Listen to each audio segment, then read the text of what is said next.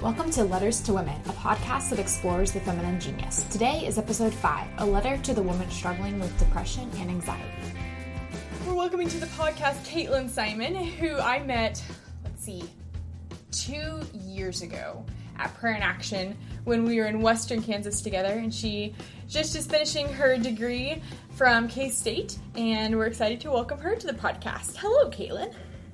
Hi, Chloe. This is so exciting to talk to you. I remember when I first met you, and you had told me that you were working on a degree in interior design, and I was like, gosh dang it, I wish that I had known that degree existed, because I don't think I would have majored in history if I knew that I could major in interior design.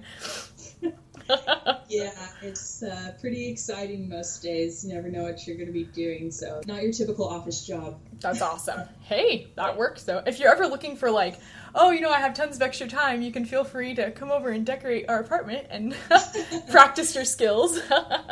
Yeah. That's exciting. So, today's letter to women is a letter to a women struggling with depression and anxiety. And I know that you had given a talk at St. Isidore's, which is the Newman Center at K-State here in Kansas. And I had gotten a chance to listen to the audio and was just blown away by how much vulnerability you're able to show, and just your incredible story about your journey with depression and anxiety. So just to start off with, can you tell us a little bit about your story as a Catholic woman and your mental health journey? Okay, so I've been Catholic my whole life. Coming from Wichita, Kansas, which is my hometown, it's a big Catholic community, and so I was a cradle Catholic, born and raised, and I went to Catholic schools from kindergarten through my senior year of high school. Always grew up around that. We lived 2 blocks away from our parish in Wichita, and so my parents really instilled in me to make faith first, because no matter what we were doing, we were, no matter where we traveled to, one of the first things we did after, while we were planning the trip, was to figure out what the closest Catholic church was at. And so I think that was something that was very instilled in me from a young age, is to have that discipline in your faith and to always, go to Mass every Sunday. And so that foundation, and then, obviously getting 13 years of theology courses, really helped make that foundation strong enough so that whenever I did need something, I knew where to turn, because I don't really have a pinpoint of where, what time in my life that my depression started.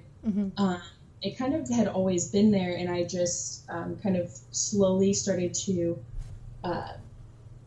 get stronger symptoms, I think. It's just, there were things that had been there from a young age, and they started to get gradually worse, especially around puberty and around high school. And so also during, the time in high school and middle school, I started to realize slowly that more and more of my family members also struggled with depression and anxiety as well. So I'd found out through the course of a few years that all the women on my mother's side of the family suffer from depression, and that several people on my father's side of the family suffer from depression. Wow. And also that my great-grandmother had committed suicide, and she'd done that when my grandmother and my mother were pretty young. That kind of an impact really, the impact of suicide has kind of, I've seen how it can affect everyone afterwards, even generations after. Yeah, that's so true.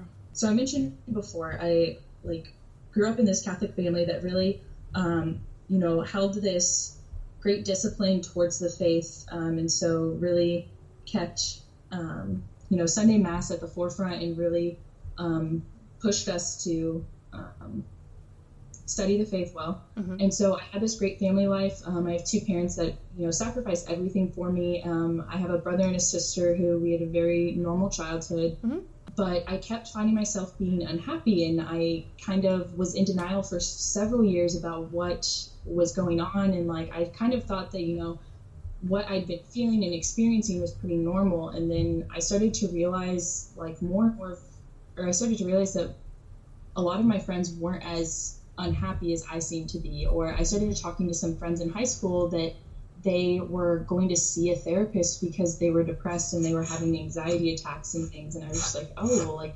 I kind of feel that way too. Like, what does this mean? Mm-hmm. And so I kind of did, when I was a sophomore in high school, I did research on my own. Oh, wow. And, Googled. Yes. What is depression? Oh. Literally printed this out, like highlighted symptoms that matched mine. And so like I kind of knew mm-hmm. before I ever got like a formal diagnosis. And so when I finally, like junior year of high school, I like broke down and told my mom about it.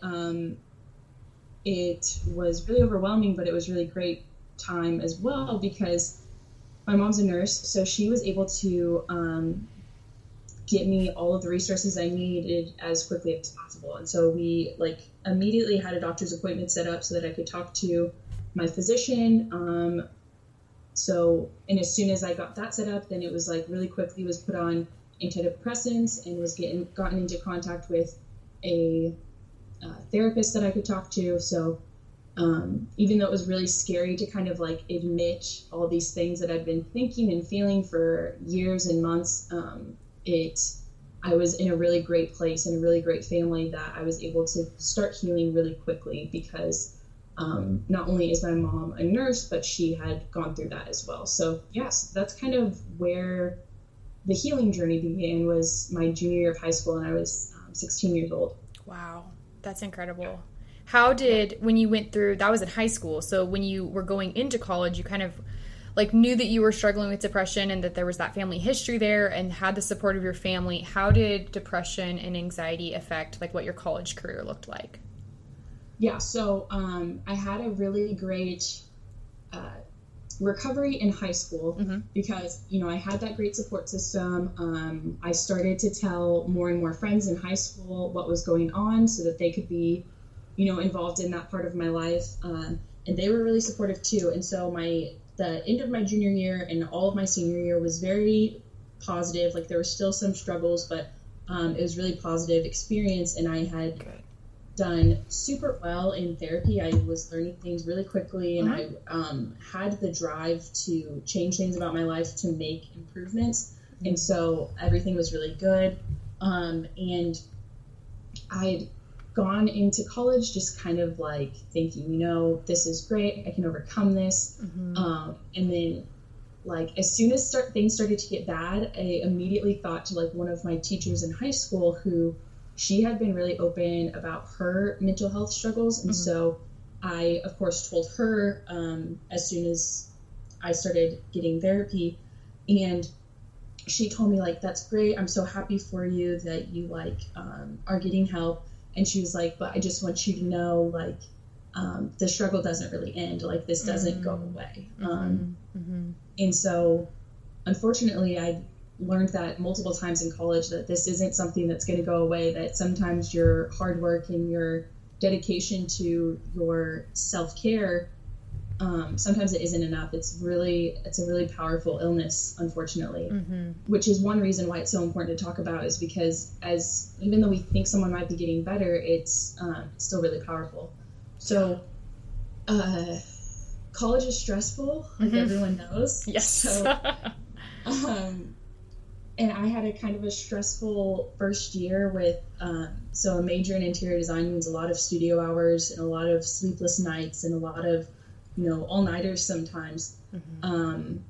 And so my first semester wasn't a semester of gen eds like some college students experience. And so I think I started to get a little more anxious and feel a little more negative, because when I got out of high school, I was like, I had a very positive attitude and I had a very positive outlook on life despite everything. Mm-hmm. And so the stress coupled with my disorder just kind of made things a little bit harder. Yeah. And so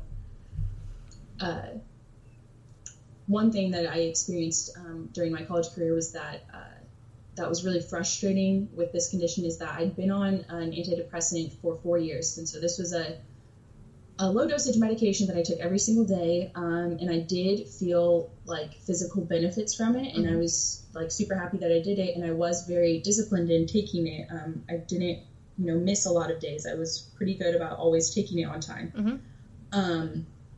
But after 4 years, I started to notice some symptoms coming back, and it was kind of scary because I remembered how hard I had worked in my therapy during high school, and I was just like, everyone wants to be happy, so I was really frustrated to not be feeling happy and to have some symptoms. Yeah. So I talked to my mom, and she suggested I go see the doctor, and when I was there, they said, well, they checked me out, and they asked me tons of questions, and, there wasn't any big stresses in my life at the time, and so they thought maybe my life or my body had just become used to the medication. And so that was just something very frustrating to hear that, okay, well, medicine's not working, so we're just going to try and double the dosage and just, see how that works. Oh, and wow. you get back to us in how this works is because you do like a low dosage every day so that it just gradually builds up in your body, and you have to continue taking that. And so your body has to become used to that dosage. And so it takes about 2 to 3 months oh my gosh. to see any improvement. So yeah, it was just really frustrating.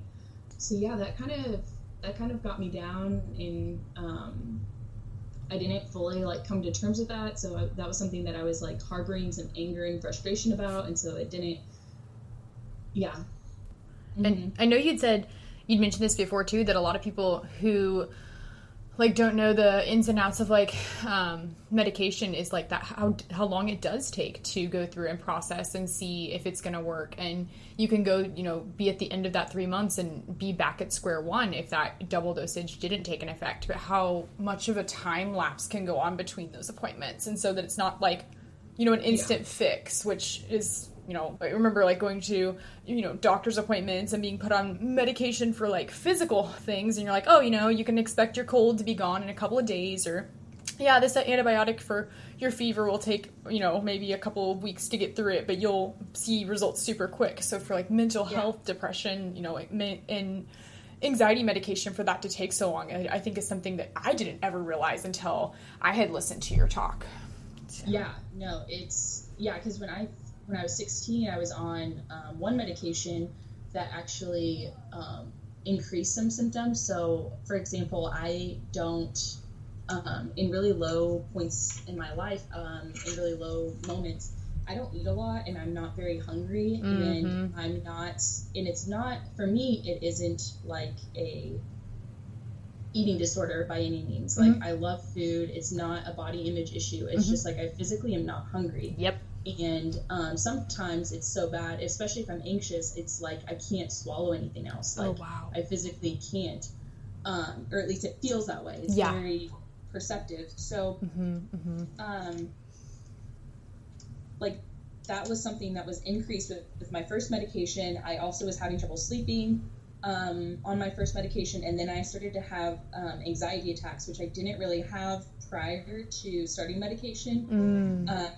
So that was really bizarre, and that took a while to even kind of figure out that this was the medication. So I remember for a couple of weeks I had to monitor what food I was eating, when I was eating it, and kind of journal almost every day or journal each week, talking about what had been going on in addition to my weekly therapy sessions. Wow.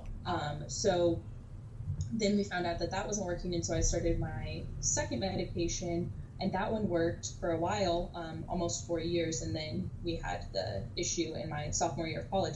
So that's something that I think I remember when I was in high school, someone who I hadn't seen in a while, coming to, we met up again, and they were so, what's going on? And I was telling them, about therapy and stuff, and they were just oh, you still have depression? And I was my gosh. Yeah.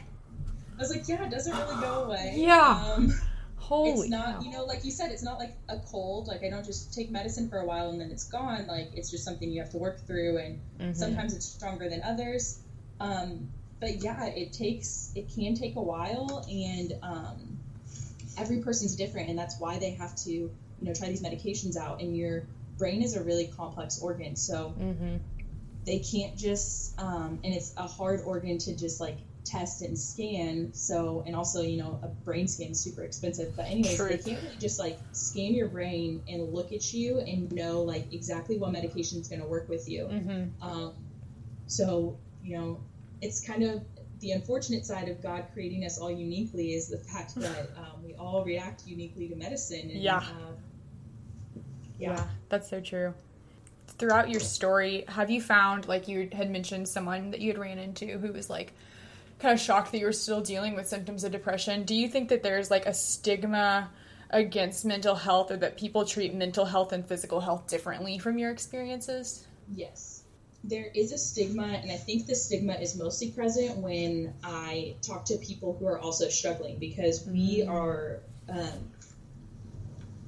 the people that are struggling with mental illnesses. They're very fearful of what people are going to think of them. I think which is why a lot of people will hide symptoms and they'll hide feelings, and people will, whenever you talk to someone who has lost a friend to suicide or a loved one to suicide, they always say, like, I didn't understand that they were going through so much. I didn't realize that they were struggling through so many things.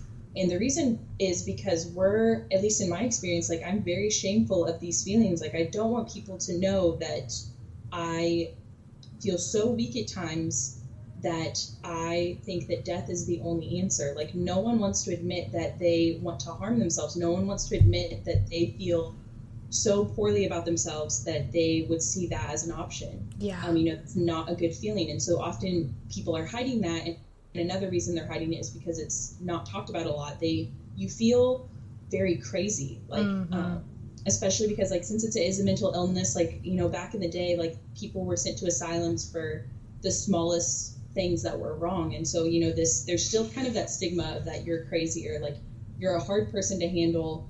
And some of that might just be in my head, that I might just assume that people think that way still, because, while I'm saying, like, yes, there is this stigma, I still, like, every time I talk to someone new, like, I feel like everyone I talk to, or everyone I come, like, open up to about this, they're like, oh yeah, I have, like, a family member or a friend that is also struggling with this. Yeah. And so it is a really common ailment that we don't talk about enough, due to a variety of reasons, but a lot of people are still very supportive and very loving, and I've had really good conversations and really good opportunities to open up to people and have intimate friendships because they're willing to listen, or they're willing to ask questions, or they're willing to open up about their own struggles as well. That's so true. But I do think that is something that we aren't talking about enough, because I was telling a friend that, some mental illnesses are considered chronic conditions, and compared to other chronic conditions that we see, like diabetes or maybe cancer or a heart condition, in those cases, there's a lot of things that you can't control and that you can do treatments for, but, there's just some things that are out of our control. With mental illness, there is that element of no control, but there's also the element of just talking through problems and having safe spaces and making people feel comfortable. Sometimes that in itself is enough. Like, sometimes you don't even need to rely solely on medication and solely on therapy. Like, you need kind of a combination of all of these. And so creating these spaces where people can talk openly about their feelings and their fears and their any symptoms that they're having, and that they feel comfortable enough to do that, that can relieve a lot of stress, because I think a lot of people just think that there's no way out of their problems, and when you actually sit down and talk through them, you kind of realize that, no, this is just my condition telling me that there's no solutions, and there really are solutions. And so, some chronic conditions are fatal, and depression is a fatal condition, if people go through with those suicidal thoughts. So if we start talking about this more, we're going to start saving lives. And I don't mean that to be dramatic, but like, you literally, if you create those safe spaces for people to discuss their feelings, and discuss their fears, that's when you're going to save someone's life. It's just by listening to them and just by being there for them, and maybe not giving them any suggestions or things to do, but just letting them talk it out. That's so true. I remember when you had announced that you were giving that talk at St. Isidore's, where there was just amazing to see on Facebook, like, the response to that talk, and people coming out and say, yep, I struggle with that too. Like, thanks for bringing that up. It's not talked about enough. And that's so true. Like, it feels like in the news, even, like, you'll talk about suicide rates, but we don't talk about the fact that that starts somewhere else. Like, no one wakes up in the morning, you know, feeling like death is the only answer, like on day one, like working up to that, and how the depression and can, like, that process looks. And it's not talked about enough. It definitely isn't. No, because I was just talking with some friends about the Netflix series 13 Reasons Why. Yeah. And kind of talking about the pros and cons of it. And one thing I said was just like, someone was like, well, they're doing such a great job for mental illness. And I was like, you know, they're really not, because they never really fully mentioned that or fully explained that. It's kind of, from my perspective, they showed a lot of things that happened to her that made her upset. And they didn't explain the fact that, you know, any other high school student that those things might happen to them, their first thought is not to commit suicide. You know, someone that, you know, a healthy teenager that experiences the things that she experienced, which all were, you know, tough things to deal with. But if those things in and of themselves were causes for suicide, you'd see a lot more teens committing suicide. We do have a high rate of teen suicide, but the fact is that she had a mental condition that made all of those parts of her life more difficult to deal with than they already were. Yep, that's so true. And if it's not discussed, then it's just, you know, easily just skipped over, and then we don't talk about that aspect of depression. Yeah, and things get misconstrued in the media all the time like that, where they focus on one part, but they aren't really thinking about the full story or the background. And that's so true. Yeah, that's so true. Kind of going back to like a more personal note, what are some ways that you combat the symptoms of depression and anxiety? Like, what are some things that you've been able to incorporate, like, into your daily life to be able to work through those symptoms? Yeah, so one thing that I've been doing recently, because I just moved to a new city and started a full-time job, so I was a little anxious about, you know, navigating all of that, and you know, a little worried about if I was capable of completing my job and everything. So in those types of anxious moments where I kind of like thinking about that stuff a lot can kind of cause me to feel really anxious, and maybe even a panic attack is going to come on. And so during that, I have to practice breathing exercises, which I learned in therapy. And then also practice meditation techniques, just to kind of like calm myself down, get myself focused on a simple task. So and just kind of, you know, think good thoughts, and just remind myself that, you know, you never know until you try. Like, you know, you may think that all of these things are going to go bad and that you should just give up and quit now, but you have to at least put in some effort, and you may surprise yourself, and, you know, like, just kind of have that attitude going in, and that can kind of calm me immediately. I also, I'm still on medication. I had a lapse where I wasn't taking it regularly, and so I'm trying back again, where trying to be more disciplined in that. And then I try to eat right, because something that other people don't really realize is that, I mean, your body is so, I don't know how to describe this. Basically, like, everything interacts with each other. So your physical health can impact your mental health. Your mental health can impact your physical health. And then your spiritual health also can interact with those two as well. And so making sure that you're keeping all three of those balanced, which of course is really difficult, especially as a college student. But, you know, trying to make sure that you're putting good things into your body, making sure that you're exercising, making sure that you're taking time for prayer. Those can all be really good things to do. So beneficial to get, you know, like cardio almost every single day, like at least 30 minutes of like, you know, cardio, because that's just going to release endorphins, and like every health nut and athlete will tell you that they always feel better after a workout. And it's so true. Like, before you start the workout, you feel like crap, like you're just like, you make all these excuses, like, I don't want to work out, I don't want to get sweaty, I'm gonna have to shower again, like, you know, you name it. So, but it exercise is one of the most immediate ways that you can get some physical relief. So because you're instantly going to feel better about yourself just for accomplishing something difficult, but you're also, like, your body is physically producing some hormones that are going to send positive things your way. So that's one of the hardest things to do, though, as someone that's depressed, because, like, I can remember when I was in college just knowing, like, you know, if I went for a run, or if I went for a bike ride, like, I'd probably feel a lot less stressed and I would, feel a lot better, but I don't have time. And like, I'd make excuses for, I should be doing homework instead of working out, or there'd be times when it was just like way too hard to get out of bed that, you couldn't make it to the rec, or you couldn't make it outside for a run. And so unfortunately, even though it's one of the most beneficial things that you can do to get an immediate response, it's really difficult for someone with depression and anxiety because you have such low motivation. And like, that's one of the biggest symptoms, I think, is that you have low motivation and you have really low energy levels. So I've heard about people that, they can, like, just by working out, they can alleviate a lot of their symptoms. They don't have to do anything else. Wow, that's incredible. That's so beautiful how God designed the body to be so intertwined with each other that, like, it's not like mental health is a separate issue. Like, it's you as a person are struggling with that. And so because you're, mind, body, and soul, that by being healthy in one of those areas, you can affect the health of, things like your brain and your emotions and things like that as well. That's so cool. Yeah, it's so crazy. And it's like, sometimes it's frustrating because it's like, I want to be able to do this and not have it affect another part of my life. Mm-hmm.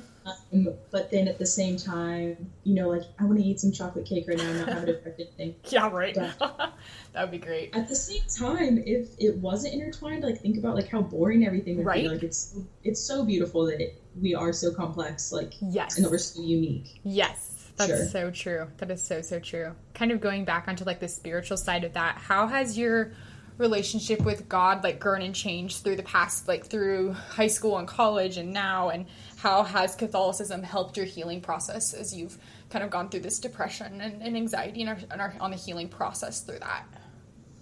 So, like everyone, life has ups and downs, and your spiritual life has ups and downs. Mm-hmm. And, sometimes I feel like I'm best friends with God, and other times I know I'm not really a great friend to him. But the thing that I love about Catholicism that is so different from every other religion that I've learned about is that they really put this value in suffering, and not that we should always be suffering, but that good things can come from suffering. Mm-hmm, mm-hmm. I think that has been super beneficial, and it's super helpful during the healing process because, like I mentioned earlier, like, having that background in the faith was really helpful because it's just like, sometimes when I'm sitting there thinking like, why am I suffering? Why do I feel like this? Why do I feel like worthless and like no one cares? It's just like, there's always these reminders. Like, you just look at a crucifix and it's like, why did God have to suffer in that way? Mm-hmm. And then in thinking about that, it also reminds you that Christ suffered just like us. Like, I'm not alone in this suffering. I'm not the only person in the world who has ever suffered. Mm-hmm. Mm-hmm. Even God himself suffered grief and suffered sadness and suffered torment and suffered doubt. So I think my faith has been helpful in that aspect, in that there are examples in our faith from Christ himself, and then from the saints and from Mary, on how to handle all of these situations. Mm-hmm. And then one big thing that I learned early on during my, healing process, I would say, is that a lot of times I felt like I was relying on someone else for my happiness or to help me feel better. Mm-hmm. And I typically would rely on maybe one or two people. And so I was relying on these very human people to fulfill my happiness and to make me feel better and to be there when I was down. And, that's just not realistic. Mm-hmm. That's not God created us to have community and to have people to love us, but to only trust in one other human person, you're gonna get burned. Even without meaning to. People are they'll do their best to love you, but they're always gonna mess up, and you're gonna mess up too. Mm-hmm. And so one thing that I had to learn was that I need to, give everything to God first, and then start talking to other people about my problems, because He's ultimately going to give me the most peace. And then, so by taking things to Him, I'll get peace from that. And then, maybe not immediately, of course, sometimes immediately, sometimes not. But then afterwards, when I talk to other people, it is some additional peace. It helps me grow in intimacy with others, like I mentioned, and then it also can be beneficial for other people to hear, because I think one of the biggest blessings that I've been experiencing by sharing my story is that I'll have friends who I didn't even know were struggling admit to me that they've been suffering, and that by me telling them, they were able to open up to me. And so that deepening and intimacy with other people has been a really cool part of this, and something that I never would have experienced if I didn't go through this. And so, when someone always asks, like, what's one thing that you could change about your life if you could? Like, I don't know that I would actually change any of this, because, the church teaches us that so much good can come out of suffering and sadness. A lot of times people turn away from God because they don't understand why suffering happens on earth, and why, a young child might die from cancer. But yeah. And even though I still don't understand those things, I know that good comes out of everything. And I think that those teachings on suffering and the teaching on the mercy of God has just been something that was super, super helpful through every moment that I've gone through. That's so neat. That's so cool. But of course, I still, I'm like everyone else. We're still normal people. Yeah. I still have moments where I'm struggling to pray every single day, or struggling to pray faithfully and fully. But during the hard moments, God's always the one that's constant. That's something that we learned when we were little, and it's definitely held true. God is constantly there. So, my faith has definitely been very helpful, because sometimes, like, medicine works for a while, but then it fails. Like, God's always there. He's always waiting.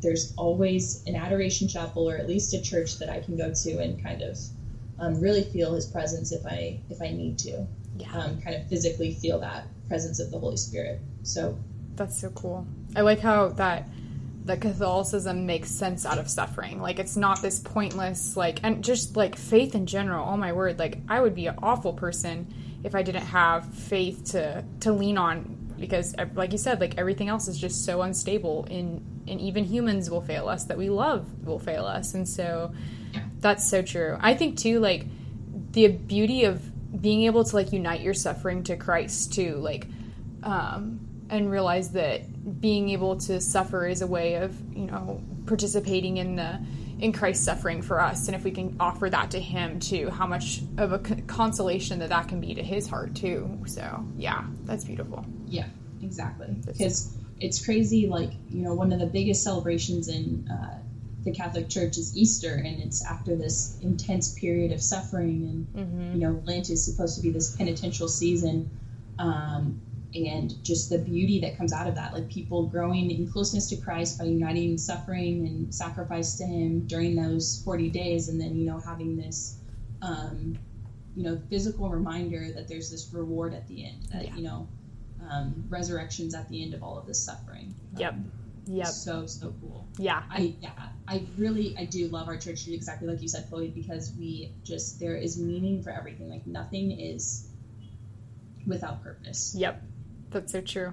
And he has a plan for it. Like, it looks so messy down here, but I just can't even imagine the joy of, like, the moment when we get up to heaven and it's like, oh, that's why. Like, that's why you did that. That makes sense now. And just how much beauty is going to come from coming through this journey, because that's what earth is, just a journey to heaven, and being able to look back and say, like, all right, I knew you had me, like, I knew you were there, and then finally being able to see that. And I think we get, like, little tastes of that here on earth, but then the beauty of getting it in full in heaven is going to be amazing. Yeah. So. Yeah, that's what everyone has to focus on. Yeah, true. There's an end goal, like, yes, you're not just wasting your time here. Yes. That's something that can be really common, is that you just feel like you're wasting away and there's no point to go on. Yeah, that's so true. That's so true. And realizing that it's just a little piece, and in comparison with eternity, like, it may be a suffering here, but holy smokes, it's going to be blown away by how good God is. So, yeah, that's so true. When you're talking about your struggles and journeys with depression and anxiety, you're amazingly vulnerable, and I'm just blown away by just how open you are about your struggles and your journey. Why, and we kind of touched on this a little bit throughout this, but why is it important, especially in the Christian life, to have vulnerability and authenticity in, like, relationships and conversations? Yeah, so I think, when I was growing up, I just kind of felt like everyone had this perfect life and I just wasn't enough compared to them. And, when we start being authentic and being real and kind of, revealing our hearts to people, that's when we start to realize like how human everyone else is. I think the reason that I was so inspired to get up and share my story was because I knew like how important it was. Like this was a very important topic that I've been passionate about, but I never had been openly talking about it on a large scale. I would just like kind of talk about it just with close friends and maybe the occasional acquaintance. But a big inspiration to me to like go up and do this was when I went to a retreat at the Student Center at K-State. And it was a student-led retreat, and people were getting up that I had seen on a regular basis, that I hung out with a lot at the Student Center. I would see at Mass every week, and they were sharing their stories and their testimonies, and they had shared things during that retreat that I never knew they were struggling with, that I never would have assumed that they had struggled with, just because they were so joyful and filled with Christ and so on fire for God, or, or they had that perfect social media life displayed for everyone. That was when I really realized like, wow, like I feel like I connected with these people on a whole nother level. Like I thought that we were good friends, but like I can't even believe this. And so it was just like, I really wanted to give that talk at K-State because I thought that, if I give this rather than us hiring a speaker, there might be someone out there that's a little more knowledgeable about mental health than I am. I just have my own personal experiences. But it seems so much more impactful to come from someone that you see on a regular basis, that you've seen go through college, that you've seen, adoration on the weekends. Like, I just think it's just so important for people to see their peers, that you can still be going through these things and still be successful. Because sometimes I feel like if we see a video about it or read about it in class, or maybe we watch a celebrity do it, like those are all really good things, and that's all working towards that, advocacy for mental health. But really getting to hear it from people that you interact with personally, those are the biggest impacts that you can have. And so that's why it's so important to not only open up to family members and friends, but to kind of open up to your larger communities and kind of spread your voice and your story that way as well. That's so neat. I remember I went on a very similar retreat at Washburn my sophomore year of college, and had that exact same kind of experience where it was like, wow, like I had no idea that had happened to you, to friends from that campus center, or I had no idea you were struggling with this. And I remember that year they gave this book away, and the title of it was like, I'm not okay, you're not okay, and that's okay. Like that whole retreat was just like, no one's perfect. Like we're all human and everyone struggles with something. And so it was so beautiful that weekend to just be like, okay, like I'm not alone. And that was such a big help for me, was just this realization that like, yeah, I struggle with issues, but I'm not the only person going through that. And I'm not an island where I have to survive on my own. And it was incredible to just know that there was community out there to go through issues. So yeah, that's so true. Yeah, and I think especially with how our culture is right now, with constantly posting about what you're doing, and there naturally became this culture of posting the best version of yourself. And we're kind of seeing people stray away from that, but more and more we need to continue to talk about what we're struggling with, because like you said, like we need to be talking about the fact that we're not okay, like and it's okay that we're not okay, but that also means that because you're not okay, you also need to get help. So talking about people who've gotten help is like so important, and to show people that I got help and it wasn't a waste of time and it was very beneficial and it is worth it even though it's hard. Like to show them that it's okay that you're not okay. You're not the only one who's not okay, and this is what you can do to be okay. Exactly. Yep. This is what you can do to get further on in that journey, instead of just recognition that like, yeah, I don't have it all together. Okay, but here's how you can grow closer to Christ and work through this and, get to a better spot, and not just like, okay, it's, you're not all right. Like, let's just sit in the trenches with each other and just, wallow in that. Like, no, like you're better than that. And being able to encourage each other in that only happens when you're authentic and vulnerable, because if not, then no one ever knows that someone else is going through that too. So yeah, because the people that I have been open with, like, there's lots of people in my life that know that I struggle with depression, but it's not something I talk about every single day. Like, I experience it every day, but I don't talk openly about it every day.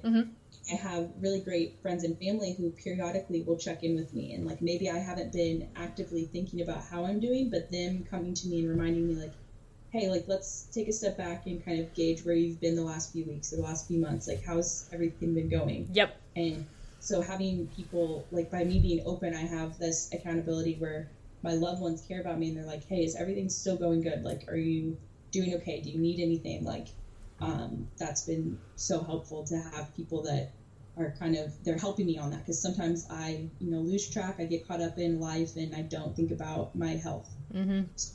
Yep, that's so true. If someone, kind of going off of that, if someone's listening to this podcast and they know someone in their life who's struggling with depression or anxiety, what can they do, like, from a friend's perspective and as a friend, to help them along that path? Yeah, so I think the first thing is to be supportive in the sense that you take everything that they are saying seriously. Because I think some people have had the misfortune of people not taking them seriously and not really believing that there's a problem there. And so one of the biggest things you can do is just kind of acknowledge that they're struggling with something. And you may not have any solutions and you may not be experienced with how to give them advice, but just acknowledging that, you understand that they're feeling that, and you understand that that's something that they're going through, whether you understand fully or not. That's something that's very huge for a lot of people. And then encouraging them to get help, because I think one big thing is that some people we naturally have this desire to help the ones that we love. But with mental health, I think it's really important to be supportive, but don't try to fix their problems, because sometimes most of the time, they're going to need professional medical advice. And so to really encourage them to go and get that help that they need and be there to support them for the aftermath and for the during and all of that, being like their shoulder to cry on, that's something that you can definitely do, but don't try to be their advice giver. Unless you do have a medical degree. Then you're qualified.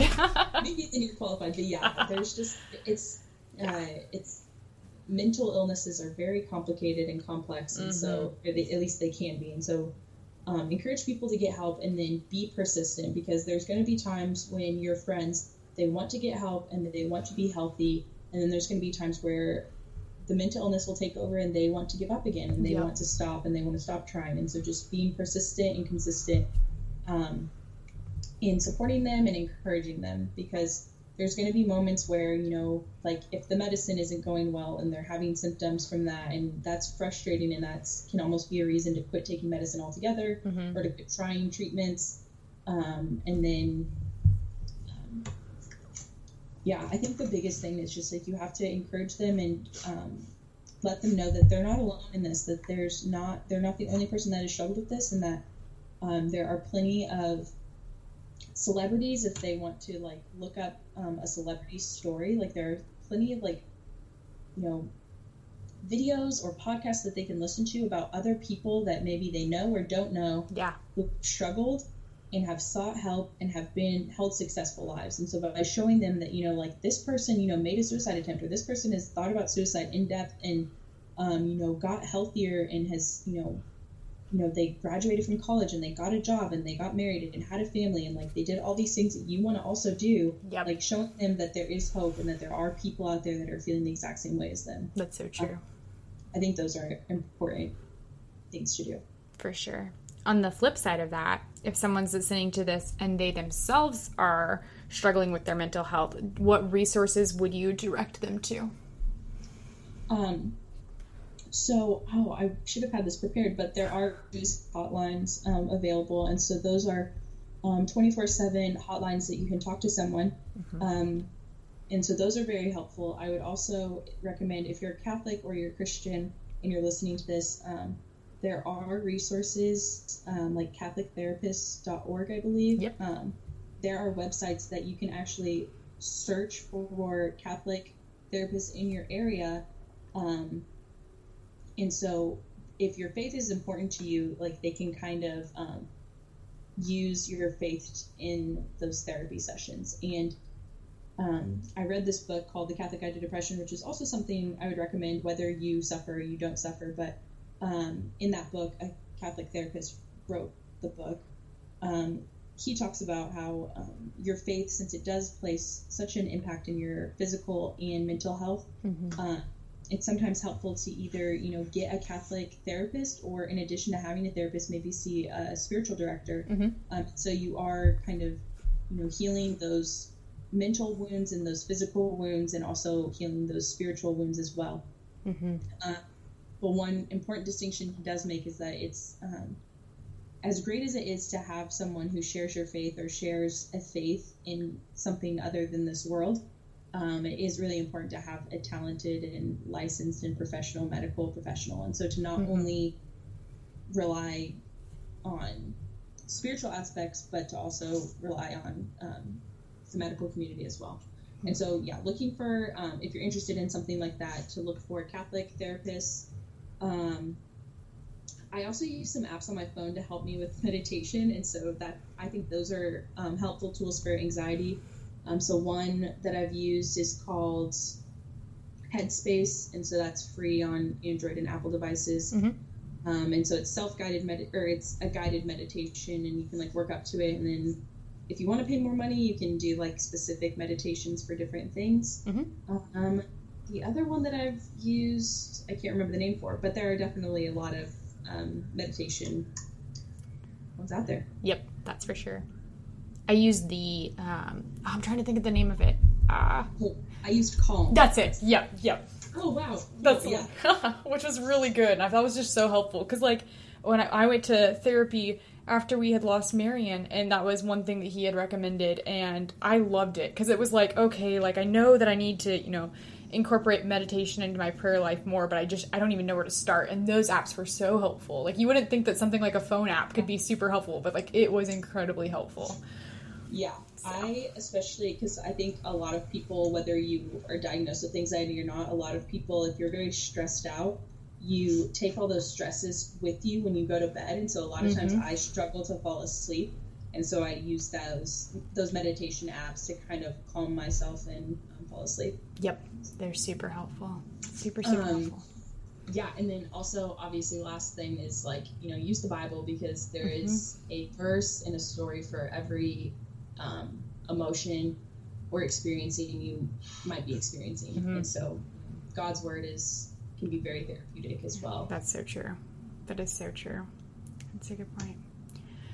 Well, thank you so much for your vulnerability. Thank you for sharing your story. All the things that you have mentioned in the resources and throughout the podcast, I'll put in the show notes so that if you're listening, you can access those really quickly on my blog and on the website. But thanks so much, Caitlin. Thank you so much for just your honesty, and you have no idea how helpful it is from someone who has gone through counseling to hear somebody who is open about their story and talks about it. Because you said, there's so much power in being able to realize that you're not going through this alone, and that there's answers, and that you can get help for what you're going through. So thank you.